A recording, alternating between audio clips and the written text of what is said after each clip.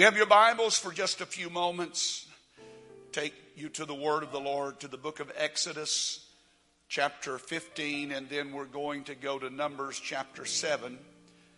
I was asked to speak at a men's conference Thursday and Friday night, and Thursday night, every preacher's nightmare happened to me. I had wrestled all day on what to preach, and then finally I decided, you know what, I've got to preach something. I better get something.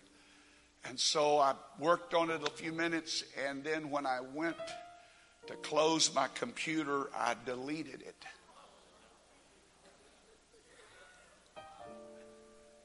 And I'm talking about full panic set in.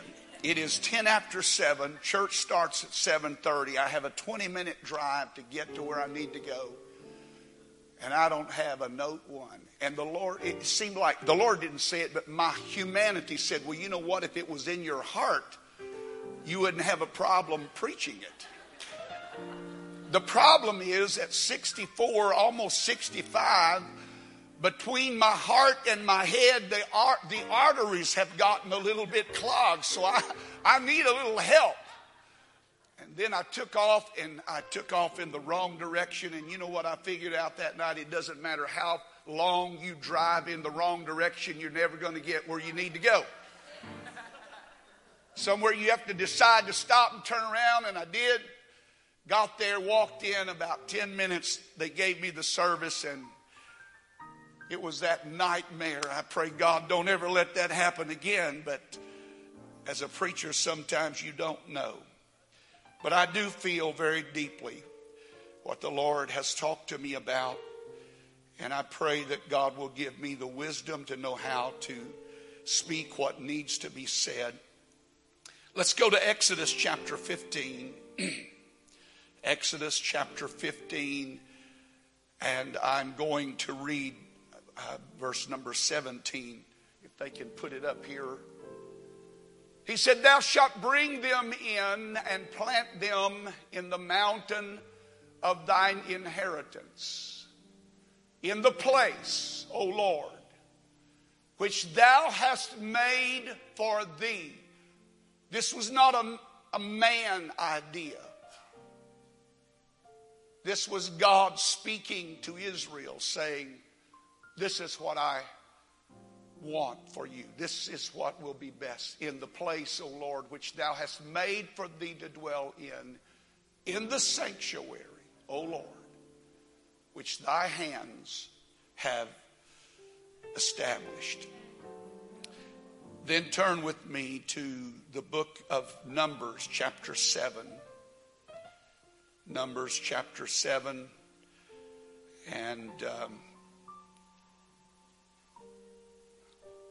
I am going to read. This particular chapter is the longest chapter in the entire Pentateuch, which are the first few books of the Bible.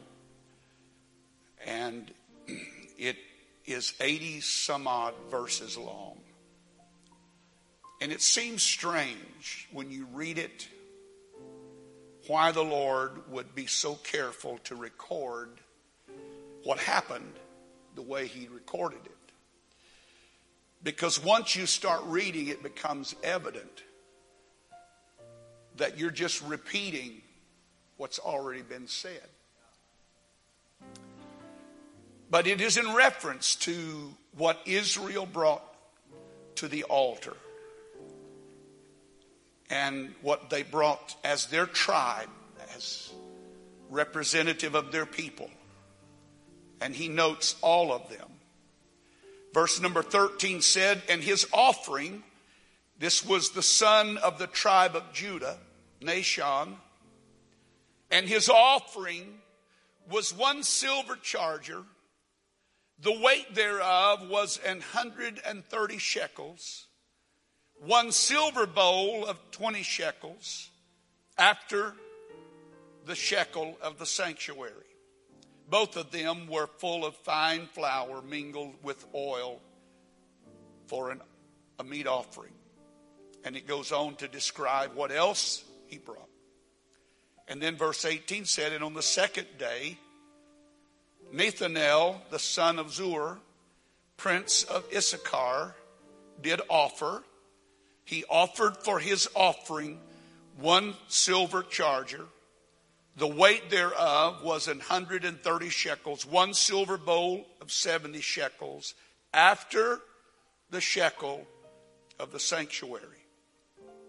This is the place, remember, that God established for us. Amen. For us. And then it goes on to describe what they brought. And it's identical to what has just been written. If you were a writer and wanted to use an economy of words, you could have just written the first one and then said, and all the others did likewise. But God took particular note of every offering every day. Verse 25, verse 31, verse 37, and you can go on down all the way to verse number 86. 14 times.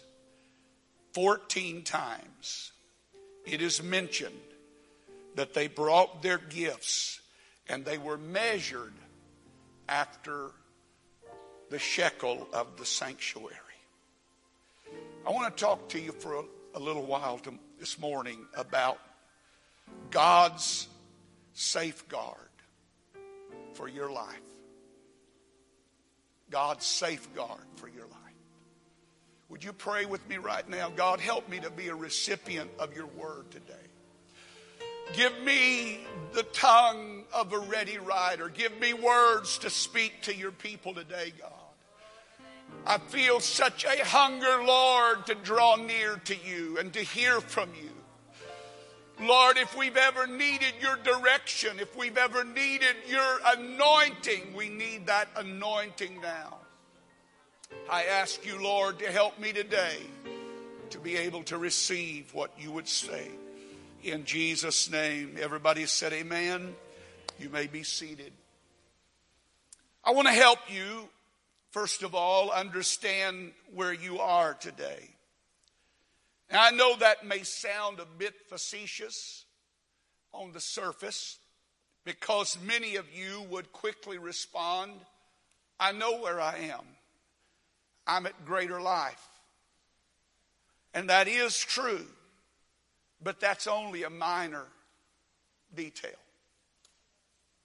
That's only a minor detail. The more important detail is what greater life, this place, represents to our lives. It has been dedicated to the cause and the work of God. We call it the sanctuary. We adopt that name because we feel about this place the way God intended for man to feel about that place that we read about in Numbers chapter 15. That there would be a place, a designation, a location where you could come, I could come, and together corporately we could meet with God, we could converse with him, we could offer our sacrifices, we can give our offerings. The word sanctuary is first found in the Bible in that verse in Exodus chapter 15, and yet the idea is throughout the Word of God that there is a place. There is a place. It is in reference to a specific place that has been set aside. It has been designated as holy unto the Lord. The word sanctuary, its very root word meaning is to separate and to make sacred by its separation, and to make holy by the fact that it is not like every other place that you might go. Can I tell you this morning that this is not like going to Dillard's? This is not like going to Walmart or Kroger. It's not just a destination. There's something more involved here when we come into the house of the Lord, when we come in to the sanctuary. It's unlike any other place on the face of the earth. I wish that we could understand that more clearly today. That when I come to this house, I'm not coming just to brick and mortar and sheetrock and carpet and tile and texture, but I am coming into a place that God has said, I will meet you there. If you will focus on me, if you will reach out to me, then I will meet you there and I will speak to you there. Psalms 11:4 tells me that God is in his temple. I certainly believe he's in this place today. I have sensed it from the very beginning when I got here early this morning, and even before then, knowing that God was in this place. Certainly it is not to be a place that we dishonor. If you want to see the anger of the Lord revealed, you will see it when he comes to the temple and he sees what man has made of it. John writes about it. You know, all the Gospels do not record all the same things. Mark records things that Matthew didn't say. Matthew says things that Luke didn't say. Luke says things John didn't say. John says things none of them said. And yet there is one thing that they all recorded, and that was his visitation to the temple. And what he did when he came in and he saw the money changers and he saw the animals and the doves and everything that was there that had desecrated that place and had made it a place of merchandise. And he took a cat of nine tails. He went berserk. He went crazy. He started swinging and slinging, running them out of the temple. He was so angry at what he saw going on under the banner of his name. He was so angry at the fact that they had taken something that was supposed to be holy and a help to them, and they had made it nothing different than the marketplace. And then the Bible says that he sat down and they brought people to him and he healed them and he helped them. That's what should happen. He showed them what should have been going on in the temple. It was a place to be reverenced. My attitude toward this place is so very important. That's why I have to be careful that I don't treat it too casually. Amen. I hate the fact that so many of us, so many churches have dumbed down church. And if that offends you, please just turn around the other way and it won't rub the fur the wrong way that way. But we have dumbed down church. We have made church accessible for us. We've made church pleasing to us. And church is not supposed to be a place that's pleasing to me. It's supposed to be a place where God helps me. It's a place where God comes. It's the safeguard for my life. When I am in trouble, it's the place that I come and I find direction. When I'm hurting and I need healing, it's the place that I can come and find healing. When I don't know what to do, it's the place that I can come and find direction for my life. And I can feel that I matter to God. This sanctuary would come to play an important part in their life. It would be key to everything that they were. It was here that sacrifices were offered both nationally and personally. Sin was dealt with. Their failures were faced. They found understanding in that place. They found strength and beauty in that place. They found the hand of the Lord, and it was here that they saw the Lord's glory. It was inspired by God himself. It was God's idea. What can I give man that could become a safeguard to his life? That no matter how messed up or chaotic or trouble or whatever may happen in life, that there's a place that he can come, that he can right his vessel, that he can reorder his steps, that he can reorder his priorities. What can I do for man that will help him know that there is hope? And so God gave us a sanctuary, the intersecting of God with man. The interesting part is that it was not a place to just make you feel good. I'm afraid that we have made church all too much about that. We have to have the right songs sang, and if they're not sang, we just sit there like a lump on a log. If the right temperature on the AC, we can't get into service because we're too hot or we're too cold. And I understand all those things are legitimate issues. But the reality is so often we miss in the confusion of all of that noise what we should really be here for. This is not a place just to make me feel good about myself. It's a place to help me get right with myself and get right with God and be right before the eyes of the Lord. It's the place to help me get it right. Because when you come here, there's aids to help you. For when they came to the tabernacle, it wasn't an empty place. It was filled with significance. There was the altar, the brazen altar. Didn't matter how they failed. Didn't matter what they had done. There was a place they could bring an offering to.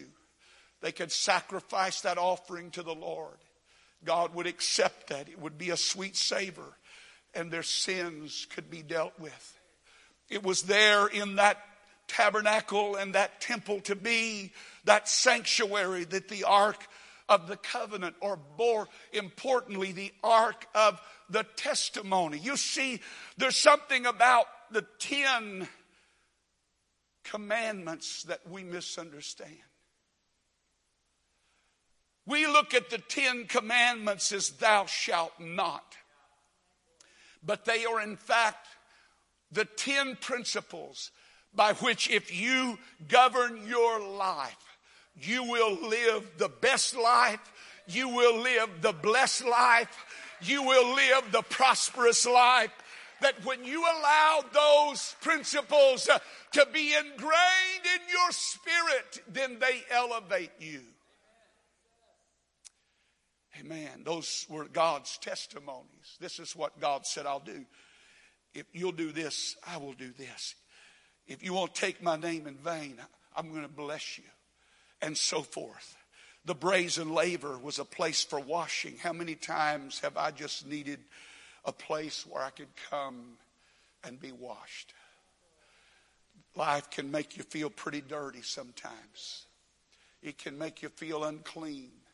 But I'm thankful that there's a place that I can come, and in the worship and in the word I can be washed. By hearing the word of God, something happens that begins to scrub away all of the dirt and the stain that I have accumulated in my life. I'm thankful for a washing place. That's what the temple was to be. It was the safeguard for their life. It was a place where they could bring their filthiness and be made clean. The golden candlesticks were there, the light of revelation, the showbread, which was symbolic of the sustaining power of God, was there. The mercy seat was there. If there's any place that I need to know about mercy, it's in this place. I need to know that life is possible beyond my failure, and that I have one who is standing in my stead. There was the altar of incense where worship went up. There was the pot of manna, which was symbolic of God's provision. There was Aaron's rod that was there that had budded, that was symbolic of the miraculous that God was able to perform. All of those things were in this temple, this tabernacle, this sanctuary. When they came here, there were these instruments that God had ordained to be a help for them. And there was the copy of the law that would give direction for them and tell them how to be blessed and how to live the blessed life. And it was there for their protection. It was there for their help. It was there for their good. The laws, the ordinances, the measures, all for the betterment of their life. It was in that place that God had certain standards by which every other thing was measured. It was in this tabernacle, this temple to be, this sanctuary, that God established an order of measure. If you were ever in doubt of whether it was genuine or it was enough, you could come to the sanctuary. And there was in that sanctuary an evidence that you could weigh your life, your offering, your sacrifice, and determine whether it was just. It was here in this place that God established a measure for their life, not to make them feel insignificant, but so it would help them come to a higher level of living. Everyone was treated equal in this place. The measure of the sanctuary was there to help regulate their lives, but more than regulate their lives, it was there to help bring order to their lives. And it was here in this sanctuary they found that measure. Every other thing in life could be measured by this standard, whether it was between man and man or God and man. In this sanctuary, he established a true measure, a standard weight of measure by which all things could be weighed. It's mentioned in Exodus, it's mentioned in Leviticus, and as we read, it's mentioned several times in Numbers. It was the shekel of the sanctuary. It was a weight of measure, but more than just a weight of measure. It was a standard that God established in his sanctuary so that when you were not certain, you could come and you could measure and know whether or not it was acceptable unto the Lord. It declares that this is right. This is the right measure. And because there was a right measure, there was understandably a wrong measure. And it was here in this sanctuary that you could determine the difference between right and wrong. Amen. That's why this place is so important. Because I'm going to tell you, outside these doors, you're not going to understand what's the difference between right and wrong. Because as far as our world is concerned, there are no wrongs. There are no wrongs. Every man's right in his own eyes. But when I come in here, I can order my life. I can really get the right weight, the right measure. I know whether I'm where I need to be or not. I know whether God can bless me or not. When I come into this sanctuary, there's a weight. There is an evidence. There is a proof. Amen. There is an exactness. Everybody say exactness. You know, we have made God such a melancholy God. We have taken the fire out of hell and the awfulness out of sin.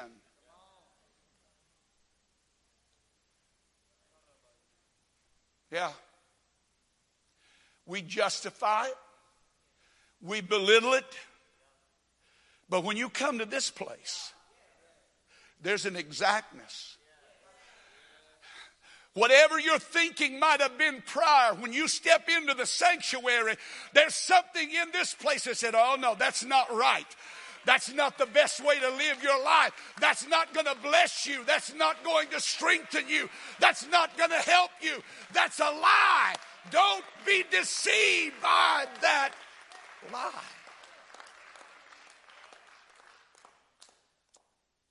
And it was here in this sanctuary there was that exactness. And sacrifices must be according to the shekel of the sanctuary. Worship had to be according to the sanctuary, the shekel of the sanctuary. God had certain expectations of man. And according to that shekel, there was this governance of their life that would show whether they were where they needed to be or not. It governed their relationship with each other. They were not to have diverse weights, which simply means that you can't have one weight of judgment against one person and have another one against someone else. You can't treat one person one way and another person another way, or you cannot expect some things of other people but not expect it of yourself. I know a lot of people that are great at preaching to others, they just never get around to preaching to themselves. Yeah. But in this place, God has expectations. He measures the sincerity of my worship. I don't want to get too close to you, but I'm going to try to get as near as I can without making you mad. But God knows the sincerity of what's coming out of my mouth, whether it's coming from my head or coming from the ritual that I go through every Sunday morning, or is it coming from my heart? A sincerity of thanksgiving. I'm so grateful to be in the house of God. I'm so thankful for His mercies. I'm so grateful for His love. I am thankful that He's not given up on me. I want my worship to be acceptable unto Him.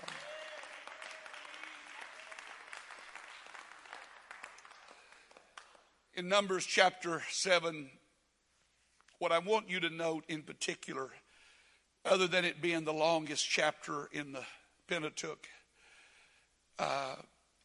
and that it was repetitious, and that there were 12 days of it, what I want you to notice is that God took note of every day and each person that was involved, each gift that was given.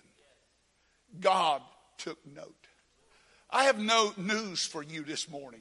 God's been taking note already this morning. Yeah, He has. He's been taking note of what I've been offering Him.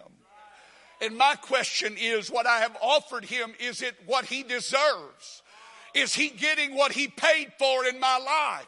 Is He getting what He sacrificed Himself for out of my life? Because if He's not, there is a measure in this sanctuary that will help bring me closer to that place I need to be and put me in alignment with His will and His purpose for my life.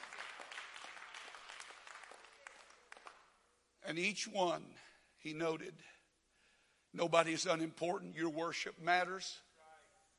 I said your worship matters. It matters to God whether you open your mouth or not. Yeah, you say, I'm not a singer. Oh, yeah. You're just not in the right environments. You'll sing. Oh, it may not be in these tunes and tones, but when we get out on the highway and somebody pulls in front of us, we sing. Yeah. When we don't get what we want and we get mad and we throw down and stomp and stamp and jump and dump our mind on everybody else, we're singing. And the fact is, my song matters to God. What's coming out of my mouth, God's listening. God's taking note of it. And especially in this place, He notes everybody in this building. Even the child that lifts their voice and worships, God takes note.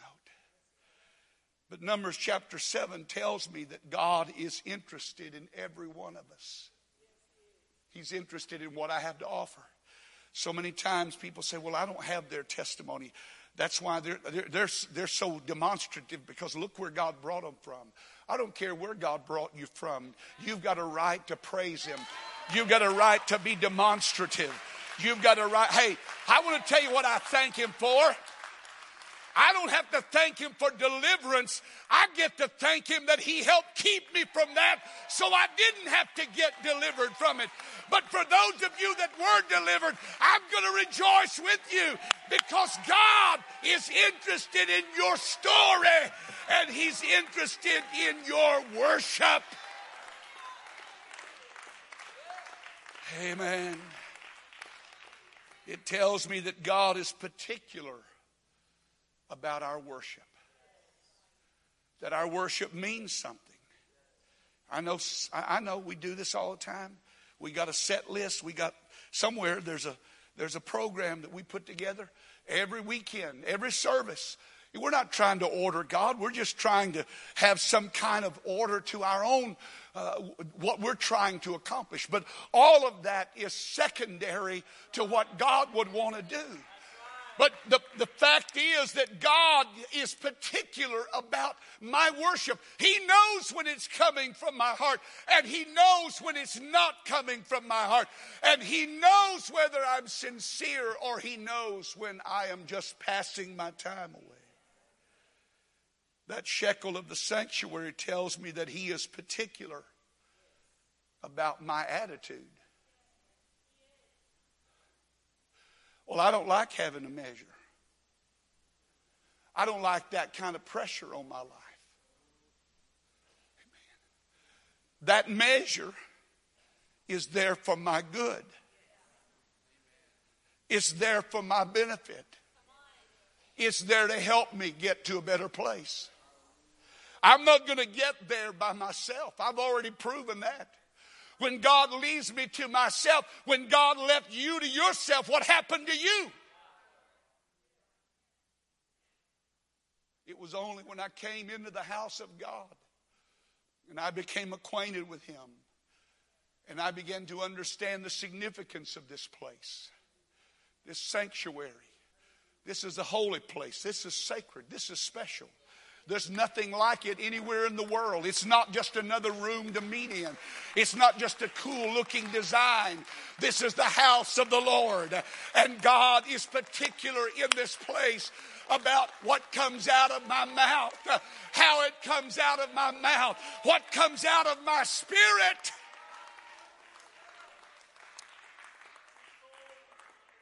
I said that. I need to say that again. God is as interested in what comes out of your spirit as he is in what comes out of your mouth.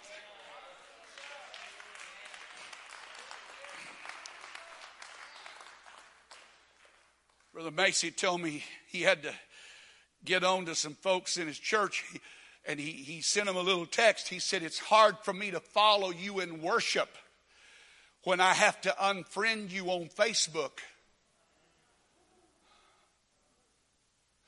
And it's amazing, some people can get up and shout and dance and carry on and tear up Jack, and then turn around and treat their wife or their husband like they're a piece of junk, or talk to somebody else in the church like they don't matter, that you're some little insignificant something and I'm somebody special. I'm here to tell you that God is interested in what comes out of your mouth, but he's just as interested in what comes out of your spirit, your attitude toward him, your attitude toward everybody in this building. And this sanctuary is a place where I can get that right. This sanctuary is a place where I can get my attitude right. Amen. Attitude adjustment hour. Now, don't act like you don't have one. Come on. You can be seated just a minute. I'm not through. Some of you wishing I were through. We act like the only person that has an attitude is somebody else.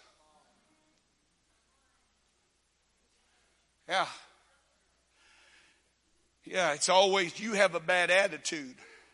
Well, it might do all of us good to get up in the morning and look in the mirror and say, what about your attitude? Maybe it's your attitude that's causing all the other attitudes to look so bad. You know, when you've got Limburger cheese on your lip, it's hard to smell anything worthwhile.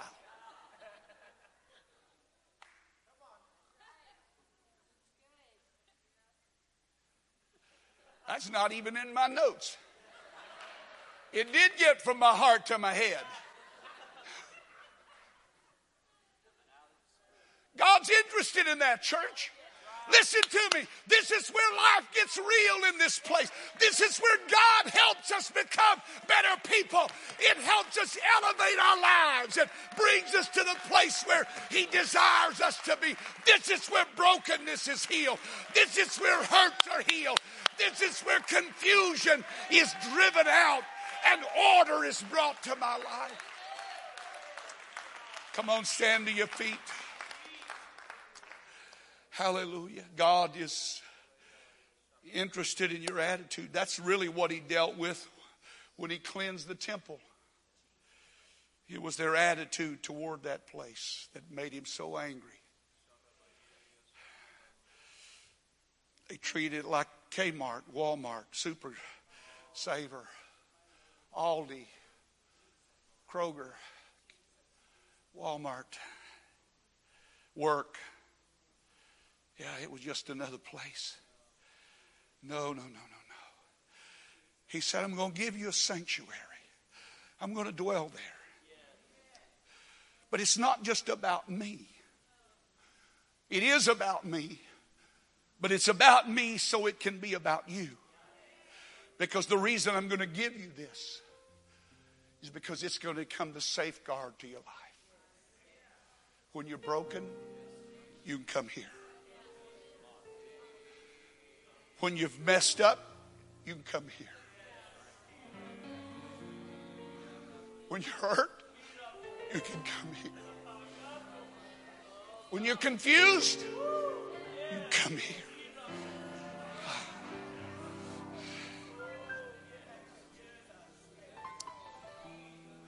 And He said, there's this weight in my sanctuary where you can make everything right.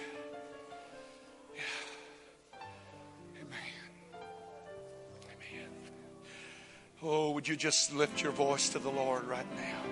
Feel the Holy Ghost in this place right now. We don't need to be afraid of this place. We don't need to avoid this place. We don't need to be intimidated by that measure either. It's not there to make us feel bad. It's there to help elevate us to a higher place. If my offering is not sufficient, then I realize what I've got to do to make it sufficient. Hallelujah. Hallelujah. My attitude's not right, Lord. This is the place for my attitude to get corrected. Oh, God. When my life becomes measured by your standard, when my thoughts become measured by your standard, I realize I have to elevate them. Oh, somebody hear me right now. Please hear me right now. The Holy Ghost is in this building not to condemn you today, but to help elevate your life. Because your life is lacking. There's an emptiness. There's something missing in your life right now. And the Holy Ghost has come in to bring you to a place where He can elevate you and help you add to your life what's needed so that the balance is there. Amen. Would you let God talk to you right now? Come on, would you let God talk to you right now? Hallelujah. God, weigh the actions of my life today.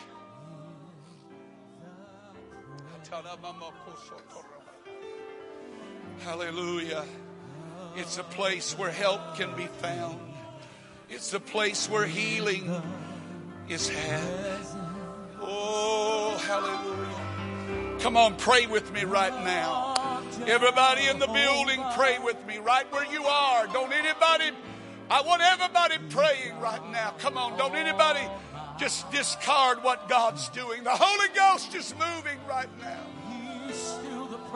Oh Lord, holy God, come. I need you to elevate my life. I've been living too low. I've been living too cheaply.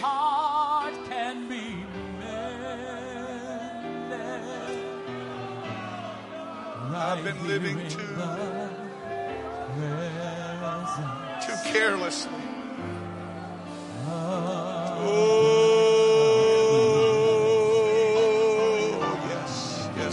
yes. Come on, make it an altar right where you are. Make it an altar right where you are.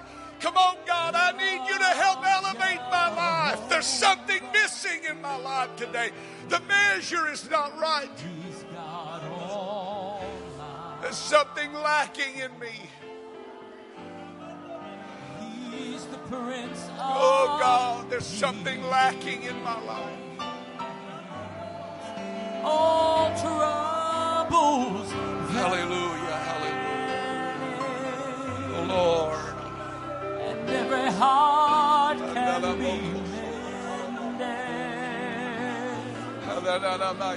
Right here in the... Hallelujah. Come on. He's wanting to elevate you. Yes.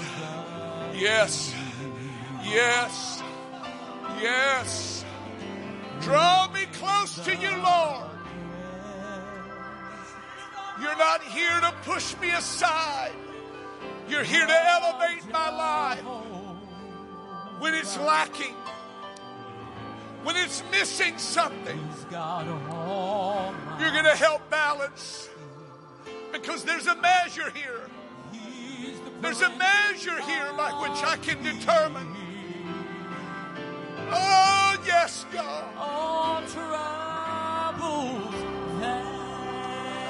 There's a testimony of your goodness in this place, God.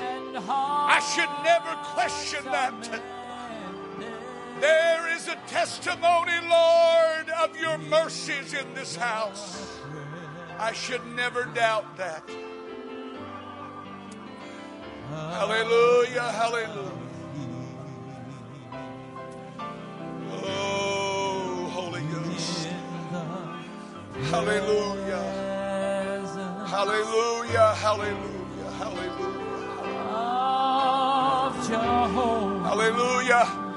Listen to me just a moment. I'm going to tell you what I feel in the Holy Ghost right now. Some of you are using COVID-19 as an excuse to hide behind your carnality. You're using this epidemic as an excuse for your coldness. But you've come into a place where there is a measure that has been placed, and you can find out real quick. Am I really living for God the way I know I need to live for God? Am I giving him everything he deserves in my life? And that's what the Holy Ghost is speaking to you right now. And God's wanting to elevate your life above COVID-19. God's wanting to elevate you above excuses. The reason you're not praying, the reason you won't come to pray, you better pray right where you are.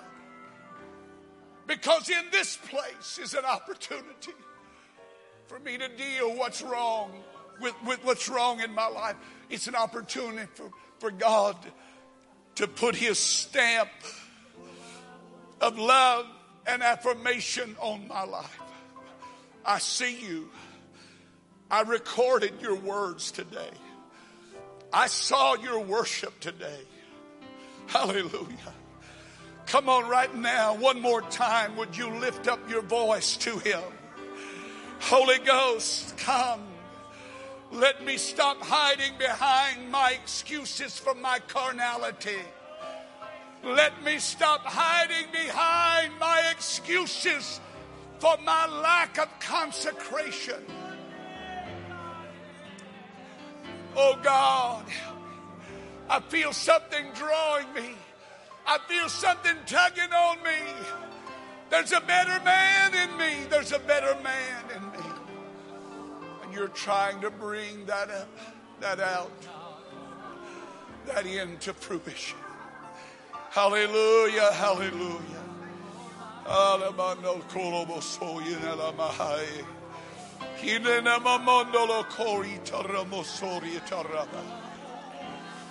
Oh, hallelujah, hallelujah. If you're with your family, would you join hands with them? If you're not, lift your hands to the Lord right now and say, God, I need you to elevate me to a higher place. I need you to elevate me to a higher place. Whatever is lacking in my life, whatever is missing, whatever needs to be added to my life, God.